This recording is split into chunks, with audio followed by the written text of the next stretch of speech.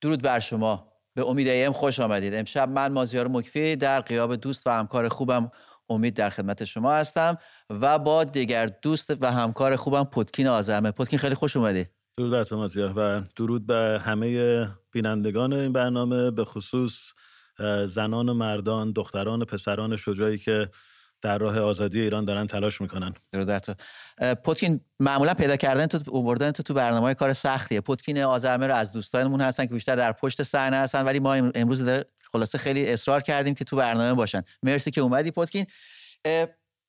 امروز اعتصابات سراسری کارکنان رسمی شرکت نفت رو در مناطق نفتخیز جنوب داشتیم. به نظر من پتکین یه خبر خوشحال کننده است برای من که خودم بچه یه صنعت نفتی هستم.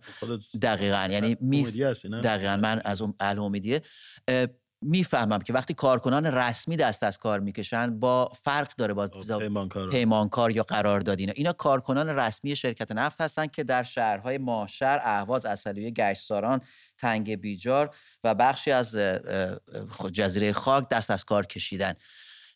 خواسته هاشون چیه؟ صنفی خواسته ها دقیقاً خواسته ها صنفی بوده، اجرای سری قوانین بوده، مالیات هایی که قرار نیست بدن و مسائل محدود. اما به نظر من پتکین این همزمانیش با اعتراضات یه موضوعیه که در این شرایط دقیقاً یه موضوعیه که من به عنوان کسی که دارم اخبار رو رصد میکنم میگم که خیلی داره به این اعتراضات انرژی میده، انگیزه میده و باعث دلگرمی بخش‌های دیگه‌ای میتونه بشه و میتونه امید ایجاد کنه در بین جمعیت اکثریت معترض.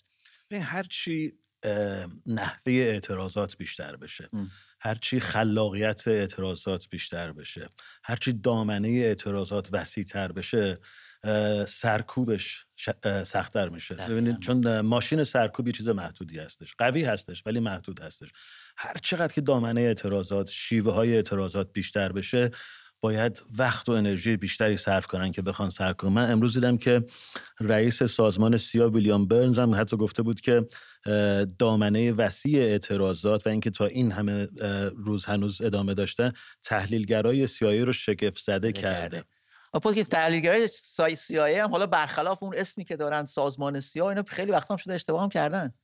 خیلی. ببین، من یه بار تو اتاق خبر اومدم راجع به این صحبت کردم. اون درباره یه مقام اطلاعاتی اسرائیلی بودش که این صحبت کرده بود. بعد مثالایی زدم که مثلا یکیش جنگ یوم کیپور بودش که درست یک روز قبل از اینکه انور سادات و ارتش مصر به اسرائیل حمله کنه، فرماندهای نظامی اسرائیل از مقامای اطلاعاتیشو میپرسیدن که چقدر احتمال داره مصر حمله کنه. اصلا همچین احتمالی نیست، ژنرالشون همه رفتن حج، اصلا تسلیحاتی ندارن که بخوان حمله بکنن. اینا من نمونه‌اش زیاد هستش.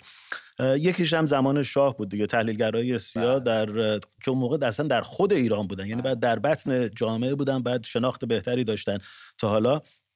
ولی اونا هم ببین، یک کتابی هستش به اسم چرا وقتی که اینتلیجنس شکست میخوره، وقتی که موفق نمیشه. رابرت جرویس نوشته اگر اشتباه نکنم. تو این کتاب به 2 شکست بزرگ اطلاعاتی اشاره کرده. یکیش همین انقلاب 57 ایران بودش، یکی هم وقتی که وسایل کشتار جمعی در عراق پیدا شد. بعد شروع کرده دلایلشو گفتن به اینکه تحلیلگرا کجا اشتباه میکنن. یکی از چیزایی که راجع به انقلاب ایران میگه این که تحلیلگرا مثلا میومدن میگفتن که خب رژیم شاه به هیچ وجه مثلا ارتشش مثلا هیچ وقت نمیاد که از هم بپاشه یا جلوی معترضین رو میگیره، یعنی فرض میکردن یه چیزی رو و این بر اساس اون فرض، بر اساس اون فرض، یعنی هیچ وقت نمیومدن بگن خب حالا مثلا شاید یه چیزی شد، شاید مثلا شاه بیمار شد، شاید مثلا یه اتفاق دیگه افتاد و ارتش نتونست که مثلا تظاهرات کنه. اگر این نشد، این قسمت رو هیچ وقت دیگه نمیرفتن توش که ببینن که چیکار بکنن اینا. در زمینه جمهوری اسلامی هم میدونی به نظر من چرا این تحلیلگران سازمان‌های اطلاعاتی و حتی تحلیلگرای سیاسی زیاد اشتباه میکنن. تحلیلگرای سیاسی غرب، ببین اینا وقتی که میان یه مسائل ایران رو تحلیل بکنن، اون جایی که بعد خودشونو بذارن جای جمهوری اسلامی، یعنی بگن که خب الان جمهوری اسلامی چیکار میکنه، میان خیلی عقلانی فکر میکنن. یعنی فکر میکنن که مثلا خب اگه آدم معقولی بودش الان میومد مثلا این کارو میکردش. اشتباه اینجاست، این اصلا یه رژیم عقلانی نیستش. اینا اصلا یه مشت آدمایی هستن که بزرگترین دشمنشون خودشون هستن. من همیشه گفتم بزرگترین دشمن جمهوری اسلامی خودش هستش.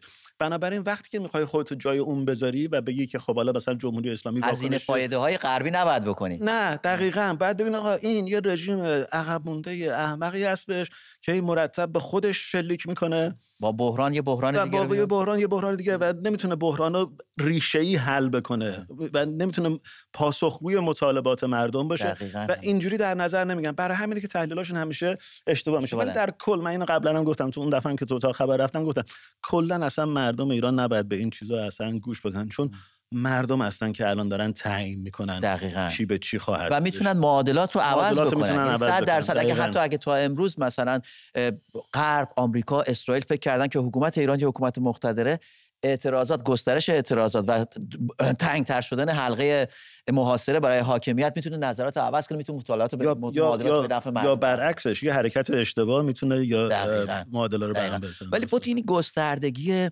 اعتراضات به نظر من داره یه زمانی، یعنی من یادم میاد وقتی رصد میکنیم تو این 3 ماه گذشته از مغازه‌دارا شروع شد، کسب‌های کوچیک، اصناف شد، بعد رفت یه خورده بزرگتر شد، پالایشگاه اصفهان یادم میاد که اعتصاب خوب، بعد کارگران پیمانی، بعد کارگران قراردادی، حالا دیگه کارگران رسمی. من یادم میاد تو میخوندیم تو این انقلاب 57 هم کار میکردیم، وقتی کارکنان رسمی شرکت نفت دست از کار کشیدن دیگه در حقیقت تیر خلاص رو به حکومت پهلوی زدن با نرفتن سر کارو. آره البته اون یه شبه اتفاق نیفتاد. بله. اعتصابا اون موقع هم با خواسته‌های صنفی شروع شد. بله. ولی خب یه فرقی اون موقع بودش دیگه، اینم قبلا گفتم، اون موقع متاسفانه حکومت حقوق اعتصاب یعنی مرخصی با حقوق بود، اعتصاب نبودش. طبق قانون جهانی کار مجبور بود حقوقشون رو بده. الان مسلما اوضاع فرق میکنه. شاید هم خوبه اگه بیننده‌های برنامه زنگ بزنن و برای ما که خارج از ایران هستیم توضیح بدن مشکلاتی که وجود داره اینا. فقط قبل از اینکه تلفن بزنم من یه چیزی می‌خواستم بگم. خب مسلما این هزینه مالی، این مشکلات اقتصادی که کسایی که میرن اعتصاب میکنن باهاش روبرو میشن، یکی از شرایط اونو دیگه اصلا لازم نیست کسی به ما از داخل ایران بگه، یه چیزی که خودمون میدونیم. و یکی هم اومد یه چیزی گفتش که یه چند وقت پیش گفتش که صندوق‌هایی در راه هستش و نمیدونم اینا، و هنوزم نمیدونم جریان خارج از کشور منظور. آره هیچ کس هم هنوز جرئت نکرده بگه آقا این صندوق‌ها بس چی شدش اینا. کلا من همون موقع با این وقتی این مطرح شد مخالف بودم. اولا اینکه یه جای متمرکزی باشه برای که مثلا جمع‌آوری مالی باشه، کار مشکلی هست، هزار جور حرف و حدیث راجبش در میاد اینا، به سرعت انگ حمایت خارجی بهش میخوره، خیلی چیزا میتونه. و بعد اینکه اصلا چجوری اگه پولی جمع شده میخوای برسونی به اینا. خود من همیشه اینجوری فکر میکنم که هر چقدر غیر متمرکزتر باشه خیلی بهتر. ببین کنترلش هم برای حاکمیت سخت‌تره. دقیقاً. ببین همه ما دوستانی داریم، کسانی رو میشناسیم در ایران که بهشون اعتماد داریم، با یه مقدار خیلی کوچیک براشون یه مقدار پولی بفرستیم که اونا خودشون داخل ایران تشخیص بدن که این پول باید چجوری خرج بشه. این اگه غیر متمرکز باشه، هر کسی یه مقدار کوچیک زیاد هم مثلا دیگه گسترده پخش ملموس متوجه نشن، اینا به صورت گسترده پخش بشه، این خیلی بهتر است تا یه دونه صندوق متمرکزی باشه که بعد توش هزار تا داستان هم. الان چند موقع از اون حرف گذشته هیچ هم نشده. هیچ کس هم جرئت نمیکنه آقا این صندوق بس چی شد. داستان شد. پوتکین، حالا از موضوع اعتصابات که بگذریم، انجمن اسلامی مدرسین دانشگاه هم یه بیانیه دادن که توش حرف به نظر من خیلی مهم هست. میگه ایران در آستانه تغییرات بزرگ سیاسی، اجتماعی و فرهنگی. این رو ناظران میگن، کسایی که دستشون تو کاره، کسایی که کار میدانی دارن، استادان دانشگاهی که دانشجوش میره مطالعه میدانی میکنه و بعد به عنوان تز پایان نامش میاد راجبش صحبت میکنه، بحث میکنه. بنابراین اینای افرادی هستن که به نظر من خیلی نبض جامعه رو خوب میشناسن و دارن از یه موضوعی صحبت میکنن که منم بهش معتقدم، یعنی اینکه جمهوری اسلامی دیگه اون جمهوری اسلامی گذشته نخواهد بود. هر روزی که میگذره یک روز از عمر جمهوری اسلامی کم میشه.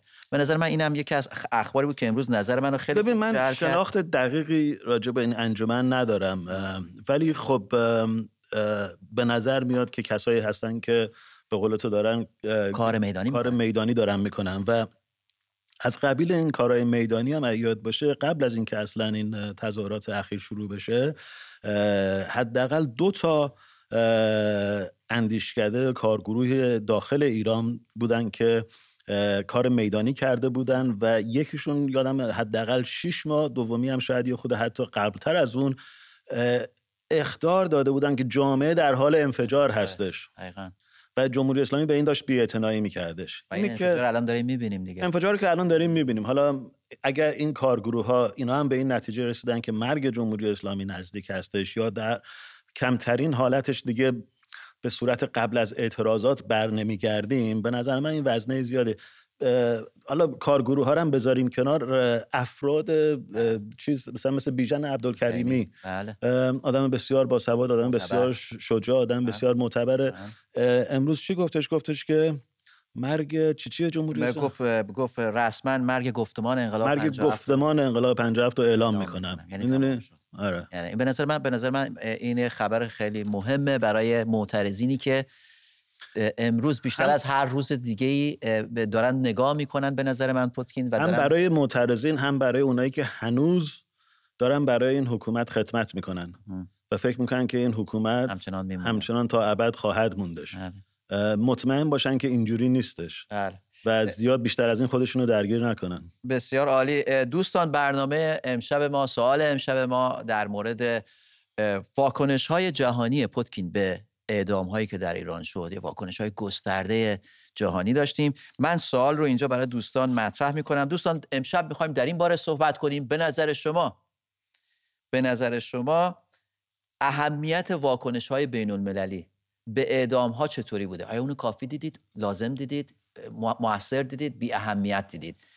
میتونید با شماره تلفن 2044 17 60 74 20 76 تکرار میکنم 2044 17 60 74 20 76 زنگ بزنید و در مورد سوال امشب صحبت کنید. اگر صحبت‌های دیگه‌ای هم دارید، اینجا ما در خدمت شما هستیم، شنونده هستیم و به اندازه‌ای که بتونیم قطعاً پاسخ میدیم. پوتکین، چی فکر میکنی؟ فکر میکنی جامعه جهانی انتظار ما رو برآورده کرد؟ ببین، بیایم، من دفعه پیشم که توی این برنامه اومده بودم گفتم که من همیشه مقایسه هم در طول 40 سال هستش، نه در اینکه مثلا 3 ماه گذشته. من دارم از چیز بالاتر دارم عقب‌تر میکنم. مقایسه کنیم با اعدام‌های 67. حداقل 5000 نفر اعدام دست جمعی شدن، حتی کسایی که حکم زندانشون سپری شده بودش. خب هیچ کس تو دنیا نفهمید، اصلا خبری نشدش. ببین اون موقع اصلا اپوزیسیون ایران در خارج از کشور اصلا خیلیشون اصلا انگلیسی بلد نبودن، مثلا زبان خارجی بلد نبودن چجوری با رسانه‌ها تماس بگیرن، بلد نبودن چجوری با نهادهای معتبر تماس بگیرن. الان فکر می‌کنی اپوزیسیون خوب کار کرده پوتکین؟ تونسته بهتر از 60 اصلا قابل مقایسه نیستش. خب ولی مثلا ببین اون موقع حتی خود ایرانیای خارج از کشور هم شاید همشون اصلا نفهمیدن که چی وسایل ارتباط جمعی اینجوری نبودش که بیان چیزی کنن. ببین الان فرق میکنه با اون چیز. خب این واکنش جهانی، مخصوصا این کاری که نماینده‌های مجلس در آلمان دارن میکنن، واقعا بی‌نظیر هستش و خیلی بیشتر باشه و جای تأسف هستش که یک نفر تا حالا، یک نماینده مجلس در انگلیس تا حالا نیومده این کارو بکنه. من آره ببین بعضی وقتا این اعتراضای ایرانیای خارج از کشور رو نگاه میکنم، خب بعضیاشون خیلی غرور آفرین هستش، بعضیاشون خیلی دلگرم کننده هستش، بعضیاشون هم واقعا فکر میکنم مثلا این چیه، مثلا بعضیا رفتن جلوی سازمان عفو بین‌الملل تحسن کردن. عفو بین‌الملل میخوان چیکار بکنن؟ برین جلوی اداره نماینده مجلس. خب پوتکین اینجا فکر نمی‌کنی اون اپوزیسیونی که 40 ساله داره ادعا میکنه با جمهوری اسلامی داره مبارزه میکنه بهشون بگه آقا اینجا جاش نیست، بعد برید اینجا اعتراض بکنید؟ به نظر من اون این به هر حال مردم نیاز به آموزش دارن. ما خودمون اینجا بیننده ها هستن، شب زنگ میزنن اینجا به ما میگن که آقا ما آماده ایم بریم تو خیابون. خب کجا بریم؟ چه کار بکنیم؟ اینجا رو گرفتیم بعدش چی؟ اونجا رو گرفتیم بعد. یعنی میفهمید داخل ایرانی که من هیچ وقت نمیتونم بهشون بگم چی کار. دقیقاً. من که اگه داخل ایران نیستم مثلا این حق رو میگم این انتظار رو از اپوزیسیونی دارن که خارج از کشور و فعالیت کرده. دقیقاً. یعنی بعضی وقتا از من سوال میکردن، میگفتم که من که روزنامه‌نگارم، من که فعال سیاسی نیستم، ولی انتظار میره از اون اپوزیسیونی که سالهاست حالا ادعا میکنه که داره مبارزه میکنه، به نظر میاد باید بولتناش آماده باشه، به نظر میاد باید فایلاش آماده باشه، فایل A نه فایل B.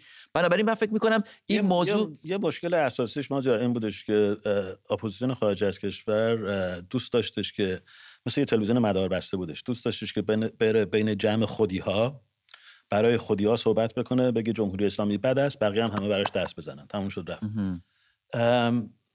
با خود جامعه، حتی در خارج از کشور، با کسایی که کنسرت میرن، با کسایی که نمیدونم ورزشکار هستن، با سلبریتی‌های خارجی ارتباط به اون صورت نداشتهش. خب حتی توی برنامه روبرو ما سعی می‌کردیم که مثلا بیاریم افراد مختلف رو بتونن فقط بین خودیا نباشه که با هم دیگه دارن بحث میکنن، چالش بکشن. و ولی به نظرم در کل پوتکین جامعه جهانی حالا با توجه به فعالیت‌های اپوزیسیون خارج از کشور، فعالین سیاسی و حتی روزنامه‌نگاران، بچه‌های روزنامه، خودت میدونم که خیلی موثری، تو با خیلی از رسانه‌های خارجی در ارتباط هستی و تقریبا میتونم بگم تو یکی از معدود کسایی هستی که اخبار رو در اختیار رسانه‌های خارجی قرار میدی. به نظرم نظر جامعه جهانی جلب شده به اینکه چه اتفاقاتی همچین چیزی رو من در 43 سال اصلا به یاد ندارم، نه تنها در اعدام‌های 67، نه تنها در جنبش دانشجویی 18 تیر، نه در جنبش سبز، نه در اعتراضات دیماه چند سال پیش، نه در اعتراضات آبان. جامعه جهانی تا حالا اینجوری، این اصلا بی‌نظیر هستش.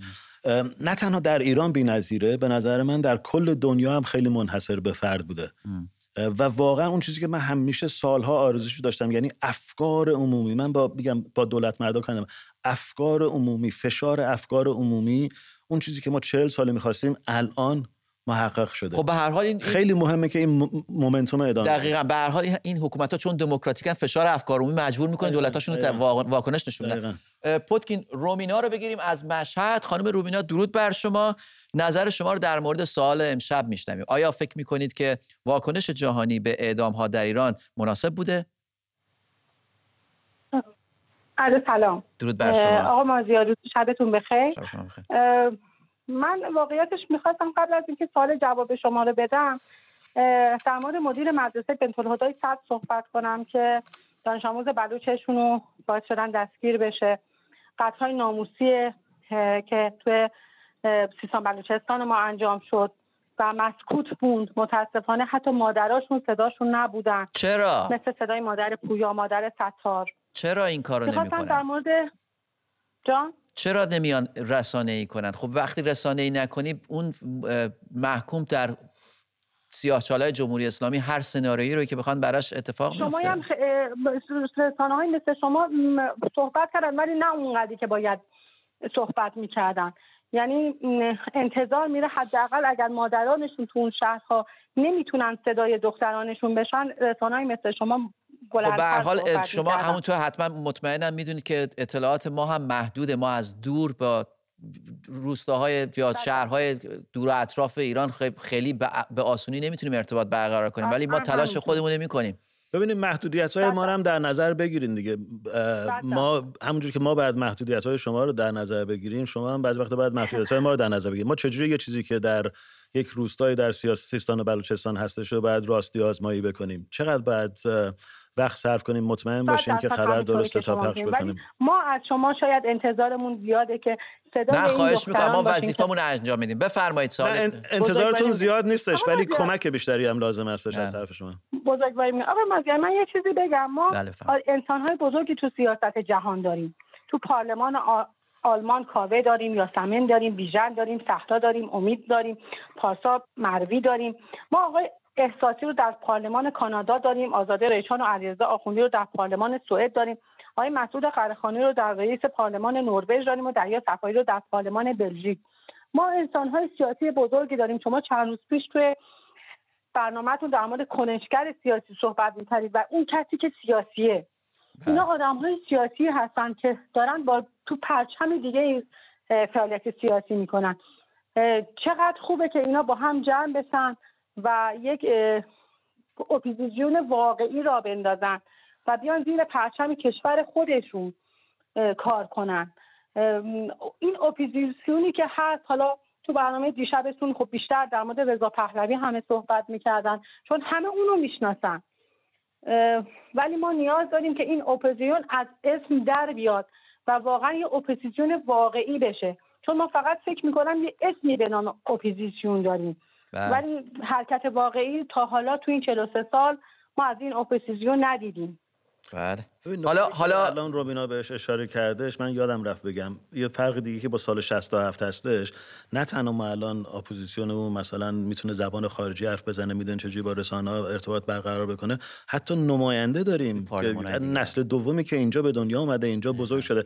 البته از اینا نمیتونی انتظار داشته باشی که مثلا اون تابعیتی که اونجا بزرگ شدن رو ول بکنن بعد زیر یه پرچم دیگه چیزی کنن، ولی اونا هم دارن خیلی موثر هستن. بله، به نظرم به دولت‌ها فشار میارن. انعکاس بین‌المللی که ایجاد شده. دقیقاً.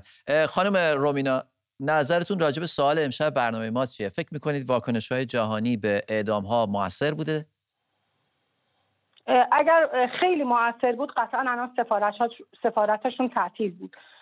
دائما تحریم میکنن، سپاه تحریم میکنن، اینو تحریم میکنن، ولی اگر واقعا میخوان یک کاری بکنن برای ملت ایران، صدای ملت ایران رو شنیدن، اگر صدای زنان ایران رو شنیدن، به نظر من اولین کاری که میکنن باید سفارتاشون رو ببندن. اگه با چمدون بلند میشن میان اعتراض میکنن که باید همه جای اروپا جمع بشه، ایران جمع بشه از اروپا، اولینش فکر میکنم سفارت‌ها رو که نباید تعطیل کنن. ببین سفارت اینجا اگه سفارت رو تعطیل بکنن، خب ایران هم میاد سفارت اونا رو تعطیل میکنه، یه برخورد متقابل میکنه. بعد وقت اصلا دیگه منزوی‌تر میشه، اون وقت اصلا دیگه نمیتونن اثرگذار بشن. ولی آدمای جمهوری اسلامی که در اینجا هستن و دارن فعالیت اقتصادی میکنن و فعالیت‌های دیگه دارن برای جمهوری اسلامی میکنن، باید اونا رو محدود بکنن و حتی اونا رو اخراج بکنن، ولی سفارت‌ها رو نه. بسیار عالی، مرسی. پوتکین، کاوه رو از آبادان میگیریم. کاوه، درود بر شما، نظر شما رو میشنویم در مورد سوال امشب. قربانت برم مازیار جان. پوتیک جان، خیلی تشکر که اومدی، خیلی خوشحالم میبینم. مرسی. من راجع به اپوزیسیون بدم. البته کاری که شما و برنامه اینترنشنال داره میکنید به صورت اپوزیسیون خیلی خیلی زیاده. کسی صدای سیما رو نگاه نمیکنه. خب شبکه شما و اینترنشنال رو نگاه میکنه. خب شما به صورت اپوزیسیون اطلاعات میدید، فراخوانا رو میدین، چون همه سر کارن، بعضیا میرن توی خیابونا و میان شبکه شما رو نگاه میکنن. راجبه اگه کسی از ایران علم بلند بشه بگه من اپوزیسیون هستم و بخوام همچین کار کنم، او شخصی که میکشن. خب از لحاظ خارج که رضا شاه هست و کسای دیگه هستن دارن کارشون رو انجام میدن. خب اینا مردم هستن که باید هماهنگی کنن و کارشون هم خیلی دارن درست میکنن. کشورهای خارجی نمیتونن زیاد مداخله کنن راجع به این برنامه. اگر راجع به این برنامه در حال حاضر بخوان دخالت بکنن، اون موقع ایران میگه که اینا دخالت کردن و کار اوناست. این روشی هست که خیلی شما مبتکرانه چندین بار گفتید که یه مرحله میرسه که مثل که الان پالایشگاه آبادان خاطی شد. من خودم بچه آبادان بودم، من پدرم تو پالایشگاه شروع کار کرد، دیپلم داشت و نامه می نوشت، شد کارگرد سینیور و بعدا خب رفت بالا. پدر من توده‌ای بود. خب پدر من توده‌ای بود. کاوه برگردیم به سوال امشبمون. فکر میکنید اعدام واکنش جهانی نسبت به اعدام ها چطور بوده؟ خیلی خوب بوده در این شواهد، در حال حاضر خیلی خوب بوده. خب اونم به خاطر اطلاع رسانی که شما دارین انجام میدید، اپوزیسیون دارن انجام میدن. الو اینجا یه چیزی من باید بگم. ببین بعضی وقتا باید یه خطکشیایی بکنیم. رسانه میتونه اپوزیسیون باشه یا باید باشه یا نباشه. به نظر من رسانه یه وظیفه‌ای داره، اپوزیسیون یه وظیفه‌ای داره. چون اپوزیسیون در داخل ایران در صدا و سیما نمیتونه چیز بشه، رسانه‌های خارج از کشور مسلماً به اپوزیسیون یه فضا رو بدن که چیز کنن، ولی دیگه کار اپوزیسیون هستش. رسانه نمیتونه کار اپوزیسیون بکنه، همونجوری که اپوزیسیون نمیتونه کار رسانه رو بکنه. ببین بعضی وقتا بعد این خطکشی‌ها رو رعایت بکنیم. موافقم پوتکین، بسیار عالی. درویش رو بگیریم از شهر کرج. درود بر شما، نظر شما رو در مورد سوال امشب میشنویم. لطفاً صدای تلویزیون رو کم کنید تا از تلفن با هم راحت‌تر صحبت کنیم. مرسی. جناب درویش، شبتون بخیر. شب شما بخیر. درود بر شما. خدمتتون عرض کنم که در رابطه با سوالی که فرمودید، بله درسته، واقعا واکنش ها خیلی خوب بوده، ولی صحبت من در رابطه با شلوغی های الان هست که متاسفانه بسیار بسیار کم شده. یعنی متاسفانه خب ما الان مرشه رو که نگاه می‌کردیم روزهای اول بسیار شلوغ بود، ولی الان متاسفانه دیگه اجتماعاتی به اون صورت نیست. چرا گلشهر کرج هر از گاهی شلوغ میشه، مردم میان، گوهردش میاد، ولی بقیه مردم هم دیگه که مثلا باید اون جنب و جوشی که باید داشته باشن متاسفانه ندارن. اینم فقط به این علت هستش که ما هیچ رهبری نداریم.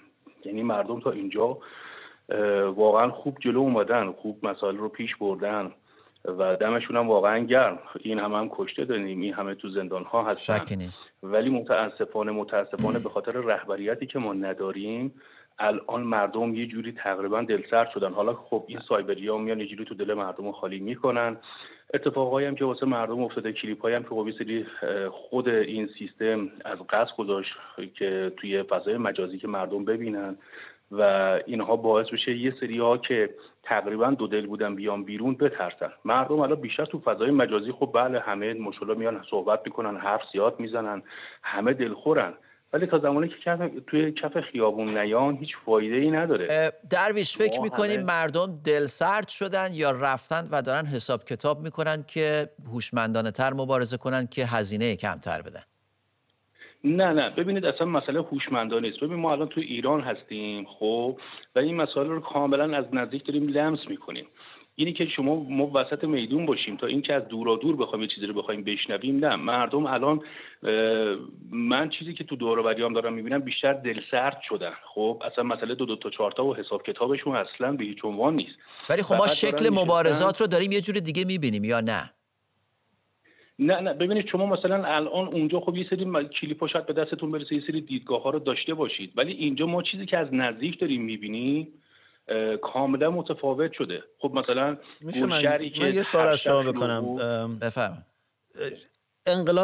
انقلاب یه پروسه هستش، یه اینجوری مثل یه چیزی که آسیلایت میکنه چی میشه، بالا پایین میره. ولی سینوسی حرکت سینوسی داره، ولی یه پروسه هستش، یه اولی داره یه آخری داره. یه جنگ فرسایشی هستش و کسی برنده میشه که کسی بازنده میشه که زودتر خسته بشه. ببینید شما فکر میکنید در انقلاب 50 هر روز مردم میومدن تو خیابون؟ خدمتتون عرض کنم نه. ببینید یه استراحتی لازم هستش، یه تنفسی لازم هستش، یه دوباره فکر کردنی لازم هستش. این انتظار که هر روز مردم بیان توی خیابون به نظر من نباید داشته باشیم. برای همین من اگر این چیزی که شما میگین درست باشه، من دلسرد نمیشم به اون صورت، چون از یه دید بالاتری دارم به جریان نگاه میکنم. ببینید کلام شما کاملا درسته. خب اینی که من میگم دلسرد فقط به خاطر اینکه ببین مردم توی این 3 ماه واقعا خودجوش اومدن جلو. خب ولی این خودجوش بودنشون باید یه کم کم یه رهبری بیاد وسط. اتفاقا رهبری خودجوش، ببین اتفاقا دوباره وقتی میگم انقلاب یه پروسه هستش، رهبری هم در این پروسه به وجود میاد. ببینین بعد از یه مدتی شما میبینین که چه کسایی هدایت کردنشون بهتر بوده، چه کسایی هدایت کردنشون بهتر نبوده، چه کسایی زودتر خسته شدن، چه کسایی بهتر رهبری کردن و این یه اجماع جمعی میشه که یه رهبری انتخاب بشه. از الان نمیتونین یکی بیاد بگین که این الان رهبر ما بشه، این یه چیز مصنوعی میشه. پروسه خودش اون رهبری رو به صورت خودجوش به وجود میاره و خودش هم یه مزیت‌های دیگه‌ای داره تا اینکه مثلا یه رهبری خارج از کشور، حالا یک فرد باشه یا یک ائتلاف باشه یا یک جریان باشه و از خارج بیاد بگی که به شما بگی که باید چی کار بکنی، به نظر من حتما چیز بهتری نیستش. ببینید خدمتتون عرض کنم کلام شما تا حدی درسته، ولی به قول معروف اینا شاید تو تئوری سری درست باشه، ولی تو عمل شما ببینید الان شما فرمودید که آقا زمان شاه انقلابی که برپا شد بله زمان زیادی طول کشید، ولی اون مردمان رو اون نسل رو با این نسل شما نمیتونی یکی بکنی.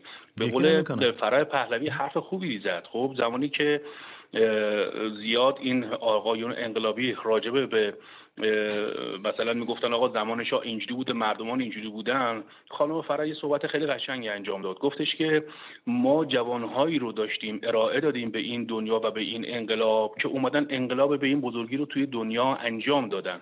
جوانهای شما چی کارن؟ خب یعنی منظور مثلا دهه 60 و 70 و 80 بود. خب که اکثرا شما نگاه بکنید توی اون دهه همه بیکار، همه دنیا دارن جوانای ایران رو تحسین میکنن. شما تحسین نمیکنه این جوان‌ها رو؟ الان بله. ببینید ما هم داریم راجع به الان صحبت میکنیم دیگه. واقعا ببینید دهه 80 واقعا غیرتشون دمشون گرمه. اصلا یه کاری کردن که همه به حیرت اومدن. خب دهه 80 90 اصلا کاری کردن که نسل ماها، نسل مثلا دهه 50 دهه 60 و دهه 70 عمرن نمیتونستن همچین کاری بکنن و ما هم مدیونشون هستیم. خب ولی در کل همه صحبت من بر این هستش که باید چی کار بکنیم کم کم حداقل شبکه‌های اون طرف، اینجا که نمیتونن. افرادی که بسیار مثلا توی این مسئله تبحر دارن، برنامه بذارن و کم کم یه سری کی فکر میکنید که تبحر داره؟ کی فکر میکنید که تبحر داره در خارج از کشور؟ ببینید افرادی که سیاستمدار هستن، افرادی که پیشینه خوبی دارن، مثلا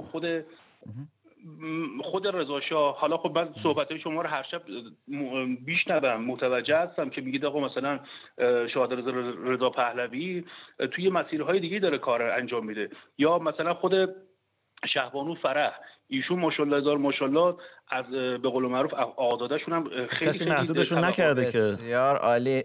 مرسی درویش. پوتکین من فکر می‌کنم درویش معتقد بود که اپوزیسیون بعد از خارج از کشور هدایت بکنه. این هر شب تقریبا میتونم بگم تو این مدت بسیاری از بینندگانمون هستن که میگن که باید از بیرون، از خارج از کشور باشه. حالا نظر تو اینه؟ منم معتقدم فکر می‌کنم اونا باید به ما بگن که چیکار. منم معتقدم که اپوزیسیون میتونه از داخل شکل بگیره، بسیار قوی‌تر خواهد بود. پویا رو بگیریم از تهران. پویا درود بر شما.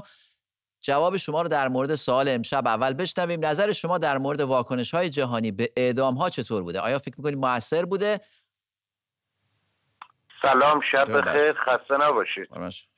عرض کنم خدمتتون تو این 3 ماه اگه بخوایم این مبارزات رو در نظر بگیریم و خارج نشینای ما و به عبارتی کسانی که تلاش کردن در این قضیه و به نوعی اعدام ها یا اعتراضات ما رو ببینن، تو این چند روز گذشته میتونم بگم که به واقعیت حرکت کردم و دیده شد و عمل شد و بسیار زیبا عمل شد و در حال حاضر به نظر من داره تازه سرعت میگیره و این روندی که حمایت از مردم و حمایت از کسانی که در زندانها اسیر شدن دست چنگال شیطان داره سرعت میگیره و این پیشرفت بسیار خوبیه. اما من میخوام یه چند تا نقطه نظر رو خدمتتون عرض کنم. خیلی سریع اگه بفرمایید. مرسی. بله ببخشید، ما در یک جنگ واقعی هستیم. مردم ما هنوز اینو درک نکردن که جمهوری اسلامی تمام تلاشش رو داره میکنه و مردم ما هم دارن تمام تلاششون رو میکنن. اگر جمهوری اسلامی از دست مردم ما آسی نبود، خودشو به در و دیوار و با آب و آتیش نمیزد که بخواد تو خارج کشور تو داخل کشور بخواد به نوعی اعتراضات ما رو سرکوب کنه یا مردم رو سرکوب کنه. اما بچه‌هایی که امروز کف خیابون دارن تلاش میکنن، مطمئن باشید شما اگر با یک ماشینی توی یه مسیری حرکت میکنید، سربالایی داره، سراشیبی داره، تخت داره، همه جور راهی داره. امروز اگر یک مقداری مثلا بچه‌ها کمتر دارن اعتراضات میکنن که نیستش، مطمئنا زیاده ولی به چشم نمیاد، حالا بنا به مسائل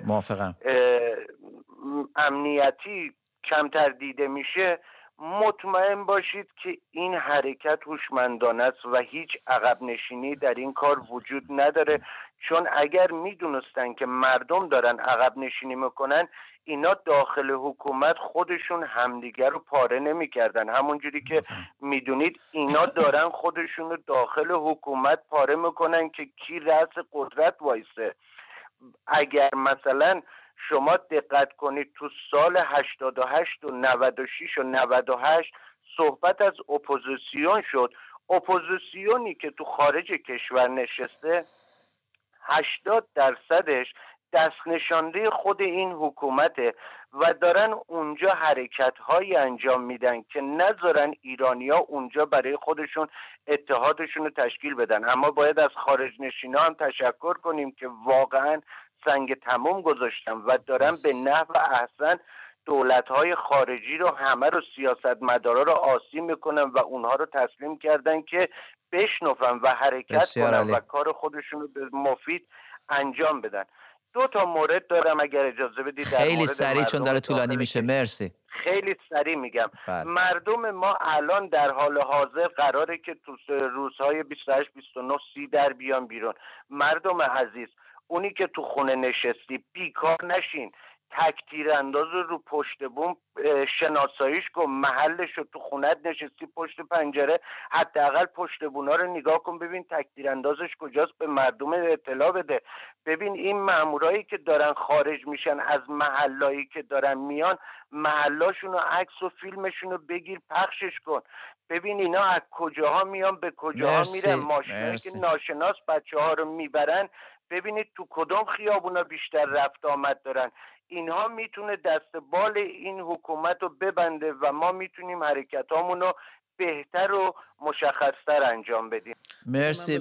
جمله‌شون رو تکرار بکنم. من فقط میدونم که مردم پوتین دارن این مدت دارن خودشون به یک پالایش میرسن و دارن هوشمندانه مبارزه میکنن. امیدوارم. ولی یه جمله رو که اگه میتونم از بین گفته‌های ایشون دوباره تاکید بکنم، ببینید حکومتی که سرکوب میکنه حکومتیه که میترسه. دقیقاً. اگه نمیترسید که سرکوب نمیکرد. اینجا این همه تظاهرات شد تو این 3 سال اخیر، اینا کسی کشته شد، به دست پلیس به کسی شلیک کرد. موافقم.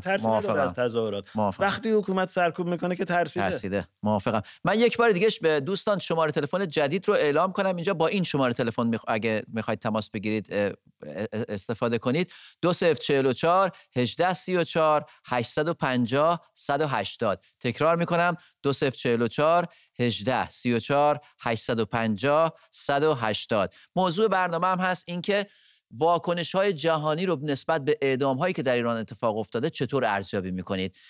پوتکین سعید رو بگیریم از تهران. سعید درود بر شما، میشنویم. الو، بفرمایید. آقای مازیار؟ بله بفرمایید. آقای مازیار سلام علیکم، خسته نباشید. درود بر شما، مرسی، خیلی ممنونم. سلام همچنین به مهمان عزیزتون. من خیلی بیشتر از 4 ماه منتظرم که باتون تماس بگیرم، متاسفانه خب نتونستم. شرمنده. میخواستم بگم که من ایده‌ای دارم آقای مازیار، ایده‌ای هم که دارم قسم میخورم، به تمام مقدسات عالم قسم میخورم، اگه خدا تون داشت صدا داشت سرشو میورد پایین، نعره میکشید، داد میزد، فریاد میزد که همین الان همین کار رو انجام بدید. اما شما سوال ما رو میخواید جواب بدید؟ اجازه بدین، خیلی مهمه. ممکنه یه خورده هم طول بکشه ولی خواهش میکنم ازتون به من وقت بدین، چون 4 ماه من تو نوبتم. خواهش میکنم. شما 4 ماه میخواید یه چیزی رو بگید و تو این 4 ماه حرفتون عوض نشده؟ دستم باز کرده، اصلا این ایده‌ام رو دستم باز کرده. خواهش میکنم اجازه بدید من حرفا رو بزنم. بس اول سر صحبتم یه خورده با مردم خودم هست. مردم درد کشیده، مردم رنج کشیده، هموطنان عزیزم، همینجور که همه ما میدونیم سکوت بیش از 90% ما مردم و نیامدن ما به خیابون فقط علتش فقط ترسه، چه به حق چه به ناحق. بماند که بزرگان عالم میگن که بیش از 95% این ترس ذهنیه. ما فرض کنیم 100% اصلا واقعیه. راه حل چیه؟ من راه حلی دارم که قسم میخورم از همون دقیقه اول که ما بیرون میایم ترس رنگ ببازه و جاش به شهامت بده. قسم میخورم. بفرمایید. اجازه بدین الان سر صحبتم با شاهزاده است. شاهزاده از اونجا که همه ما می‌دونیم که بیش از 60 تا 70% مردم خواهان شما هستند و شاهدیم که بیش از 90 روزه که این مشعل در ایران ما روشن است. با این مشعل ما بها دادیم، متاسفانه بهای سنگینی هم دادیم. اگه چیز خیلی مهمی دارن میتونن کتبی بنویسن ایمیل کنن ها، چون اینجوری اجازه بدید خواهش میکنم ازتون. شاهزاده این مشعل اما نفت میخواد، نفت مقدس میخواد. شما باید این نفت مقدس رو بریزید شاهزاده، اما این نفت مقدس به فرزندان خودش آسیب نمیرسونه، فرزندان خودش رو نمیسوزونه، بلکه دشمنان و اهریمنان و قاتلان خودش رو میسوزونه. خب به چه صورت؟ ایده من که اینه که شما به همراه مادر گرامیتان شهبانوی فرح که الحق که مادر سرزمین ایران است و برازنده شان است، این لقب اگه خیلی چیز مهمی دارین لازم نیست 4 ماه صبر کنید که تلفن بزنین. اگه خیلی مهمه میتونین از طریق کتبی ایمیل اینا بفرستین، لازم نیست 4 ماه صبر کنید. متاسفانه وسط صحبت هم صداش قطع شد، ما قطع نکردیم. مهسا رو بگیریم از تهران. خانم مهسا درود بر شما، نظر شما رو میشنویم. سلام آقا معاذیه. درود بر شما. سلام خدمت مهمان عزیزتون. درود بر شما. بله شما سوالتون این بود که این 3 ماه این تلاش تاثیر گذاشت. میدونید خب تاثیر خیلی مثبتی گذاشت. خیلی زحمت کشیدن واقعا، خارج نشینا واقعا زحمت کشیدن و خیلی خیلی زحمت کشیدن. خود ایران هستن، خیلی خیلی شهید دادن، ستم کشیدن، خیلی تو پشت در زندان ها اسیر شدن و این خارج نشینا واقعا این دولتمندان خارج رو خب به ستو بردن، واقعا به هر طریق آن آخراشون بهشون رسوندن که چه مصیبتیه تو ایران، یعنی حکومت واقع. ولی میدونید خیلی یعنی تلاش چه اینجا کردن، اما خیلی نتیجه نگرفتیم هنوز. حالا میگن راه هست و میاد، ما هم امیدواریم که اینطوری باشه، ولی نمیدونم چرا این دولتمندان خارج نمیخوان تاثیر بیشتری بذارن. یعنی حالا میگن اگر سفارت ها بسته بشه، خب میگن نمیشه چون روابط کلا قطع میشه. خب حالا اون هست که این کار رو انجام نمیدن، خب باشه با روابط قطع بشه، به قطع دارن با هم معامله میکنن یا اینقدر کنار مردم وایسادن، این نماینده ها گفتن ما با شما کنار شما هستیم، ما کمک میکنیم، ولی واقعا هیچ کار نکردن. میدونید من اینطوری فکر میکنم که اینا تو ظاهر اینطوری قولا میدن ولی در باطن هم بازی اونا میدن، چون بیشتر به نظر من با اونا در تماس هستن، در رابطه هست تا با ماها. اینه که یه خورده واقعا ناامید نیستیم، میدونه یه کمی یه جوری شدیم، یه کمی همچین از اون حالت اصلا امیدواری اومدیم بیرون که چرا این همه قولا دادن، این همه کارا میخواستن. یعنی واقعا این ایرانیای خارج نشین خیلی تلاش کردن، همینطورم ایران خود داخل ایران. میخوام بگم که یعنی واقعا این دولتمندان رو به هر طریقی بود بهشون رسون واقعا باید این رژیم عوض بشه و خیلی قولا اوایلا میدادن و حالا مدتی خب ببین این گام اول بودش. ببین الان همین که الان این دولت مردان مثل سابق، اگه نمیدونم شما یادتون هست یا نه، ولی مثلا همین دولت‌های آلمان و اینا همیشه گفتن ما دنبال گفتگوی انتقادی با جمهوری اسلامی هستیم. الان جمهوری اسلامی اصلا یه چیز بدنامی شده. الان اصلا کسی نمیتونه جرئت نمیکنه که با جمهوری اسلامی برای جمهوری اسلامی یه حرف خوب بزنه یا ازش یه طرفداری بکنه. لابیستاشون همشون رفتن توی سوراخ موش اینا. این الان گام اول هستش. من نمیدونم شما انتظار دارین که دولت‌های خارجی چیکار باید بکنن که نکردن؟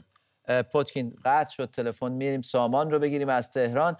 فکر میکنم پوتکین بیشتر انتظار دارن که میگم یعنی باید بهشون گفته بشه که چقدر میتونن اصلا کاری رو انجام بدن. هنوز که تموم نشده ولی به نظر من این گام اول برداشته شده، این حمایت افکار عمومی جلب شده. گام دوم این هستش که باید فعالیت‌های اقتصادی مزدورای جمهوری اسلامی در غرب اینا باید قطع بشه و اینا از اونجا باید اخراج بشن، ولی نه بستن سفارتخونه. پوتکین سامان رو بگیریم از تهران. سامان درود بر شما، نظر شما رو میشنویم. با عرض سلام و خسته نباشید خدمت مازیار خان و آقای پوتکین عزیز. راستیتش من میخواستم بگم که ما داریم انقلاب آزادی خواهانه میکنیم، نه انقلاب ایدئولوژی مثل سال 57 یا انقلاب روسیه. ما دنبال آزادی هستیم و جنبش ما جنبشی هستش که به رهبر نیاز نداره و این نوع جنبش ها خود مردم رهبریشو میکنند. پس انقدر دنبال رهبر نگردیم، به خاطر اینکه ما دیگه توی اون دوران دیکتاتوری یا مثل قبل نیستیم که دنبال ایدئولوژی خاصی باشیم. ما به اون فهم و درکی رسیدیم که بتونیم خودمون رهبری کنیم. این یک. دو، اینکه ما از خارج دیگه بیشتر از این واقعا نباید توقع داشته باشیم. به بهترین حالت اومدن از ما حمایت کردن و اینکه اومدن حقیقت یاب در عرض کمتر از 3 ماه برای ایران ساخته حقوق بشر و همچنین ایران از مقام زن بیرون کرده.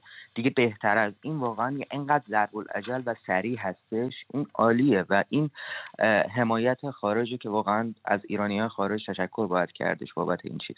سامان حتما اون شعر عطار رو میدونی، اون شعر سیمرغشه که اینا میرن دنبال یه سیمرغ بگردن، بعضیاشون خسته میشن، بعضیاشون میافتن، بعضیاشون بعد آخرش میبینن که 30 تاشون موندن و سیمرغ خودشون هستن.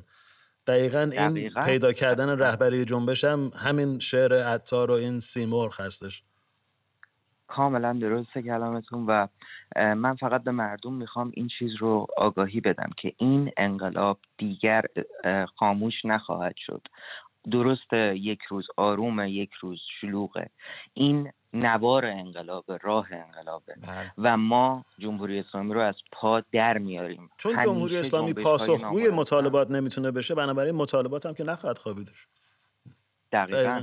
و همیشه جنبش های نامنظم پیروز بوده و ظلم هیچ وقت باقی نمیمونه. مرسی مرسی مرسی. سامان از تهران. پوتکین میگن که انقلاب یه 2 ماراتونه نه یک 2 100 متر. اینم به نظرم مهمه بدونیم. آریا مهر رو بگیریم از لرستان. درود بر شما، نظر شما رو میشنویم. اگه 2 100 متر بود کودتا میشد. آره موافقم. شبتون بخیر. شب شما هم بخیر. شبتون بخیر. آقا مازیار عزیز و آقا پوتکین عزیز، صدای شما برای من خیلی ضعیفه، معذرت میخوام. بفرمایید. ولی ما صدای شما رو خیلی خوب میشنویم. عرض ادب کردیم، گفتم درود بر شما. خیلی متشکرم، خیلی متشکرم. خواستم اینو بگم که تک تک اون عزیزانی که کف خیابونن، تک تک خانواده هاشون، اونایی که کشته شدن یا به قولی شهید شدن، برادرش یه رهبره، خواهرش یه رهبره، مادرش یه رهبره، پدرش یه رهبره. ما نیازی به رهبر نداریم. همون جوری که از اول شروع شد و با کشتن مهسا امینی عزیز که از بین ما رفت و از ما گرفتنش، مهسا رهبر ما شد. جوانایی که مطالبه گرن، جوانایی که دنبال حقشونن، دنبال آزادیشونن، دنبال یه زندگی خوبن، دنبال یه رفاه خوبن. ما چیمون از عربستان کمتره، چیمون از قطر کمتره، چیمون از کویت کمتره. جوانای ما بهترین و شجاعترین مردم دنیا هن که الان کف خیابونن. هیچ نیازی به رهبر نداریم. اپوزیسیون برای خودش داره کار انجام میده، کاری به مردم داخل نداره، اون راهشو میره. ما نیازی به اپوزیسیون نداریم، نیازی به حمایت آمریکا، انگلیس، آلمان، فرانسه یا هر شخص و هر فرد دیگه ای نداریم. خودمون شروع کردیم، خودمون هم تمومش میکنیم. مطمئنم به نتیجه میرسیم. زمان میبره. اینایی که میان میگن شاهزاده چرا کاری نمیکنه، ما باید یه کاری کنیم که اون بیاد. اون هیچ وقت نمیاد خونه این جوونا رو به گردن بگیره. هیچ وقت نمیتونه بگه بیاد شما برید تو شاید چیز خوبی گفتن این دوستمون. ببین وقتی که مهسا امینی کشته شد مگه کسی از خارج از ایران فراخوان داد که بیاین توی خیابون؟ خودتون رفتین، خودتون خودجوش بودین اینا. الان مثلا من به شما بگم که بریم مثلا فلان جا، مگه به حرف من گوش میکنین؟ مگه من اصلا حق دارم همچین چیزی به شما بگم؟ من که از خارج نمیتونم به شما بگم چیکار کنین. خیلی حرف قشنگی زد. مرسی. پتک نیاز رو بگیریم از شیراز. آقای خانم نیاز، شب شما بخیر. نظر شما رو میشنویم. خیلی کوتاه به پایان برنامه داریم نزدیک میشیم. سلام جناب مازیار. بله سلامش. درود بر شما. خسته نباشید. قربان شما. مرسی. هم همکار عزیزتون. جناب مازیار عزیز، ببینید من روی صحبتم با پدر و مادرهایی که به ما گفتید که سال انقلاب ننگین 57 ما رودست خوردیم، ما گول خوردیم، این انقلاب به ما دروغ گفتن، اینا صحبت‌های دروغی به ما. خانم نیاز شرمنده، صحبتتون قطع شد. راشین رو بگیریم از مشهد. درود بر شما. نظر شما رو در مورد سوال امشب میپرسیم. آیا فکر میکنید واکنش جهانی به اعدام‌ها در ایران موثر بوده یا نه؟ سلام، شبتون بخیر. شب شما بخیر. خیلی تشکر میکنم به خاطر برنامه خوبتون، به خاطر تمام اطلاعاتی رو که مطرح میفرمایید. من الان در حال حاضر میخواستم سوال برنامه امشبتون رو، احتمالاً تایمامو ناجور تماس گرفتم، برنامه امشبتون رو میخواستم پاسخ. خانم راشین تماستون قطع شد. توماج رو بگیریم از کرج. توماج درود بر شما. نظر شما رو میشنویم. تلفن همشه مرتب. سلام، وقتتون بخیر. خسته نباشید. مرسی، خیلی ممنونم. من روی صحبتم از آقایون هستش که زنگ میزنن از شاهزاده میخوان تشریف بیارن و رهبری کنن. از شود که اونایی که همچین انتظاری دارن، حرفم اینه که میگم اکثر مردم ما خرافی هستن. فردا الان اینا عمامه به سر بودن، 4 روز دیگه یکی دیگه میاد عمامه به کمر، میاد میگه من امام زمانتون هستم. اون وقت یه سری خرافی ها رو کی باید جلوی اینا رو بگیره، بگه آقا مرگ برشان نگید و نمیدونم دنبال این بابا را نیفتین؟ ولی خود شاهزاده گفته که قصد رهبری نداره. بارها اعلام کرده که فقط قصد داره که بین نیروهای مخالف به اونا کمک بکنه. حرفم اینه که اول مردم خرافات رو باید بذارن کنار. الان فکر میکنید تو دل انقلاب برگردن برن کار فلسفی بکنن؟ جانم؟ میگم فکر میکنی الان در بحبوحه انقلاب یا این وضعیتی که هست برن بشینن شروع کنن اون کاری که فکر میکنم به درستی داری میگی یه کار فلسفی؟ خرافات زمانی بود که عکس خمینی رو در ماه میدیدن، الان که دیگه اونجوری نیستش. همون رو دارم میگم، الان همون اشخاص هستن هنوز. اکثریت نیستن که دیگه. یه سری اشخاص هستن که پیگیر این حرفا هستن و ولی اکثریت هستن. چقدر هستن؟ الان فکر می‌کنید دهه 80 90 یا این بچهای جوونی که تو خیابونن اینا هم خرافیان و اینا هم عکس خمینی رو تو ماه می‌بینن؟ نه ببین دهه 60 یا به پایین، من خودم مثلا دهه 50 ام، خب دهه 60 یا به پایین یا باید زبان و انگشتاشون زبون نداشته باشن برای گفتن و انگشتاشون برای نوشتن نداشته باشن تا این دهه 60 یا دهه 70 یا به بالا بتونن زندگی کنن، از زندگیشون لذت ببرن. در غیر این صورت خیلی از آدمای خرافی هستن که بچهای خودشونو واقعا مجاب میکنن که بگن پیگیر این خرافات باشن و از بزرگش این دهه 70 یا به بالا واقعا گناهی ندارن که بخوان به قول گفتنی به خاطر خرافات ما اینجوری زندگی کنن. بسیار عالی پوتکین، اینم نظر این هموطن عزیزمون بود. خدا نور رو بگیریم از تهران. خدا نور، وقتمون کوتاه، نظر شما رو میشنویم، خلاصه مختصر مفید. مرسی. سلام، شب بخیر. شب شما. آقا مازیار حالش خوبه؟ درود بر شما، مرسی، بفرمایید. خسته نباشین. قربان شما. خدمت آقا پوتکین هم سلام عرض میکنم. خسته نباشین. آقا راجع به این اپوزیسیون و نمیدونم خارج نشین ها و نمیدونم فلان اینا، این چه کاریه؟ اپوزیسیون که کاری نمیکنه برای کسی. اون خارجی هم در حق، یعنی در توان خودشون اومدن کاری انجام دادن، حالا هر کاری که تونستن. منتها برمیگرده این به خود مردم. آقا شما بیان بیشینین مثلا نمیدونم یک کسی که نمیخواد تو میتونی به زور وادارش کنی بیای مثلا فلان کار انجام بدی. بعد چی نیازیه که هی بیای مثلا زنگ بزنی آقا نمیدونم فلانی بیاد و فلانی نیاد. آقا هر کس دلش میخواد بیاد، در اصل اون چیزی رو که باید عوض کنه ملته. اصلا مگه کسی جلوی کسی رو گرفته که بیاد؟ اگه کسی میخواست بیاد حالا اومده بود دیگه. خب آخه چیزی که الان زنگ میزنین اپوزیسیون چی کار کرده، کی میخواد بیاد کی میخواد نیاد، که دیگه فایده ای نداره که. اونی که نمیخواد بیاد که دیگه به زور نمیشه که تو وادارش کنه که حتما باید بیاد. بسیار عالی، مرسی.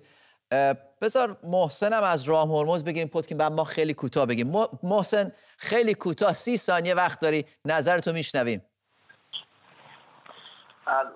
بفرمایید.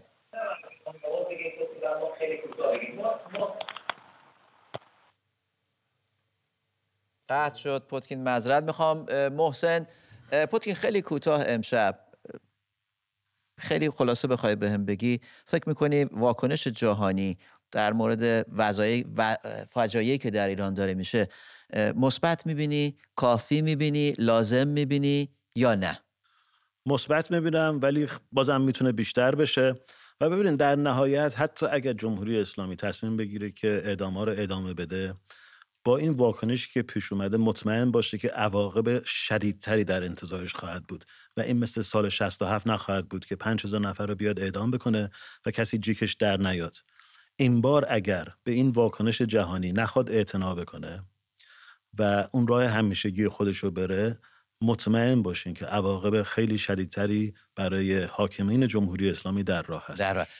و چی فکر میکنی خودشون هم میدونن؟ به نظر من حاکمیت خودش هم میدونه که دیگه دنیا به اون آسونی نمیتونه پشت درهای بسته هر کاری دلش خواست. شاید اینجا همون اشتباهی کردی که در اول گفتم تحلیلگرا میکنن. ببین هیچ وقت نباید وقتی مسائل ایران رو تحلیل میکنی و خودتو جای جمهوری اسلامی میذاری میخوای بگی که حکومت چیکار میکنه، از لحاظ عقلانی فکر کنی. بعد فکر کنی که اینا یه مش آدمای متحجر احمق هستن که خودشون بزرگترین دشمن خودشون هستن و در این شرایط چیکار میکنن. آینده رو نمیشه پیش بینی کرد، ولی ببین خیلی کار انجام شده الان. این بازتاب جهانی که الان به وجود اومده، این از بین رفتن مشروعیت جمهوری اسلامی در خارج از کشور، اینا همه دستاوردهای این جنبش هستش. هنوز بازی تموم نشده، هنوز راه هستش، هنوزم باید خیلی کارهای بیشتری کردش. ناامید هم نباید شد. دقیقاً. من کلا خیلی امیدوارم. منم امیدوارم و ضمن اینکه پتکین من فکر میکنم که اپوزیسیون هم حالا با همه فراز و فروداش و همه انتقاداتی که میشه ازش گرفت، به نظرم دست کم از 30 سال پیش بهتر بود. آره دقیقاً نشون داده که یه کارهایی داره میکنه، گرچه لازم کافی نیست، اما به نظر من تونسته تا اونجایی که تونسته به دستاوردهای دست پیدا کنه. مرسی که با ما بودی پتکین. تا فردا شب و یک برنامه امید دیگر. بدرود.